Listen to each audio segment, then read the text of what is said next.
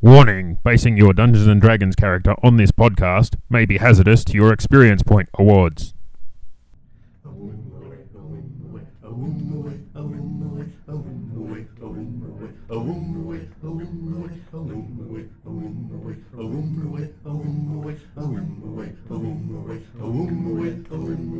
In the podcast, irregular podcast, the lion sleeps tonight. In the podcast, irregular podcast, the lion sleeps tonight.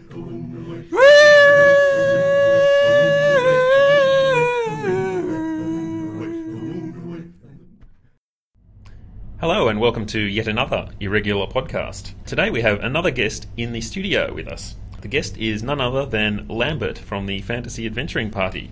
So Lambert, you're a hobbit, correct? That is correct, yes. Right, and you're a merchant. I am a merchant. What exactly do you trade? What do I trade? I generally tend to trade in weapons of the smaller kind. That Oh right, hobbit size. Hobbit-sized, yeah. I think Okay. there's a bit of a misconception out there that hobbits just can sort of pick up a dagger that anyone...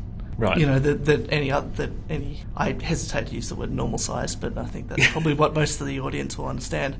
To pick up a normal size dagger and use that as a sword, but there's difference in balance and all kinds Right, of things to take so into this account. is all very technical. It is, yeah. Right, so the... I don't want to get into too many of the details Right, here. so I'm sure you understand. the dagger of the Hobbit Lords, for example, is not just something that was created No. for someone else. No, absolutely. The dagger of the Hobbit Lords is... You really need to know a lot about Hobbit anatomy and balance of different ways of manufacturing blades too. Right, and I'm sure members of our audience don't really want to know a lot about Hobbit anatomy. Well, so depends on your audience. I'm not sure that we well, want to make any yeah. generalisations. But anyway, True. There are a lot of Lord of the Rings fans out there. That's true. So, Lambert, tell us, why do you keep making Hobbit puns? Why would you not make Hobbit puns? Good answer. Does it worry I'm sorry. you? I'm sorry. I think I have to revisit that question. Why? Yes. There seems to be an implicit assumption here that the natural tendency is towards not making Hobbit puns. I'm not sure that that's valid. Right. We'll move on. Okay. Does it worry you that Kairos may at some stage turn into an evil sorcerer?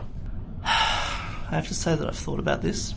I think that at some stage it's probably inevitable. I'm just hoping that... Oh, well, if I could just interrupt you there. It's given that it's inevitable. The question was, are you worried about it? Am I worried about it? Right. I think I don't want to reveal too much at this stage. I'm not entirely sure that my position in this party is something that I want to maintain for the rest of my adventuring career, so I don't want to speculate too much on that, but let's just say that I'm aware of certain tendencies in Kairos' nature, and I have made plans to be elsewhere at the time that it happens. Very forward-thinking of you. Now, you've hired Drak, who is a lizard man, to be your bodyguard. Does Drak have any annoying habits? Well, the whole speaking in a different font thing has really gotten on my nose. It took us a really long time to get used to listening to the... As I'm sure you know, font is a technical term for the accent of lizard creature. Yes, that'd be a Hobbit term, would it? It would be, yeah. Yeah. There's a long history behind that word, but again, I won't go into it. It did take us a long time to get used to that, but apart from that, I think Drak's been an excellent addition to our team, and I certainly haven't had to make any allowances for extended vocabulary and that sort of thing. Yes, he doesn't seem to have quite the vocabulary of hobbits, for example. Obviously. On other party members, Alvissa. She strikes me as a very, very sensible and down-to-earth person. So why do you think she hangs out with the rest of you? I don't think anyone needs to speculate as to why she's hanging around with me, but again, we don't want to go into the... Some people might want to speculate about that, but let's not go there. Well, people can speculate all they want, and I guess it's not really up to me to squash any rumours out there, is it? No. Far be it from me to... Well, being a hobbit, you're squashed enough, I guess. Again, I'm not sure that I appreciate that. So why does your adventuring party keep losing your horses?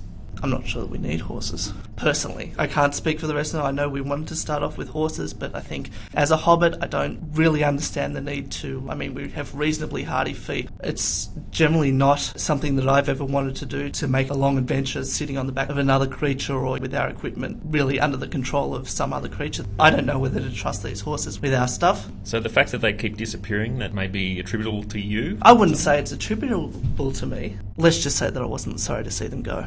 So, as a hobbit, you have a big appetite. Mm-hmm. Does that have anything to do with the horses and their disappearance? Again, I don't think I want to speculate on that. Moving on to the last member of your party, Mordecai. He seems a pretty low-key sort of character. What can you tell us about him? What can I tell you about Mordecai? Well, I guess what can I tell you that you don't already know? Well, he seems very secretive and secretive. We don't really know a lot about him, except that he likes to be called a lovable rogue. Is he really lovable? Depends on what you mean by love. Many languages have many different words for love. I suppose that's maybe a translational issue. What about rogue? Would he qualify as a rogue? Yes. I'm not going to answer any questions that are going to incriminate me, so... Well, I think you already have. There's 3 or 4 here. All right. Anything else you want to add? We've got thousands of fans out there who eagerly await your words. Don't get shy now. They will have to wait, won't they?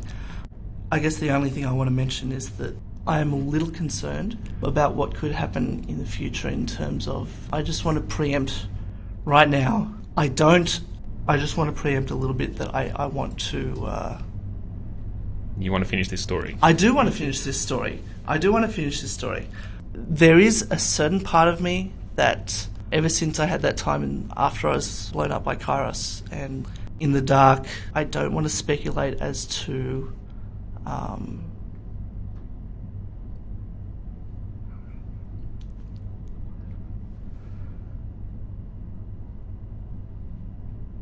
Aside to listeners, this is what's called an embarrassing silence. Continue.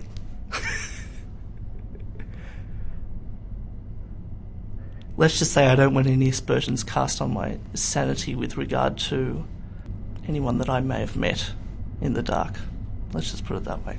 Ah, you refer to Gollum. Perhaps. On that cryptic note, we'll thank Lambert for being our special studio guest today and look forward to seeing you next time on Irregular Podcast. Yes, I'm sure we do. Thank you very much. Thank you.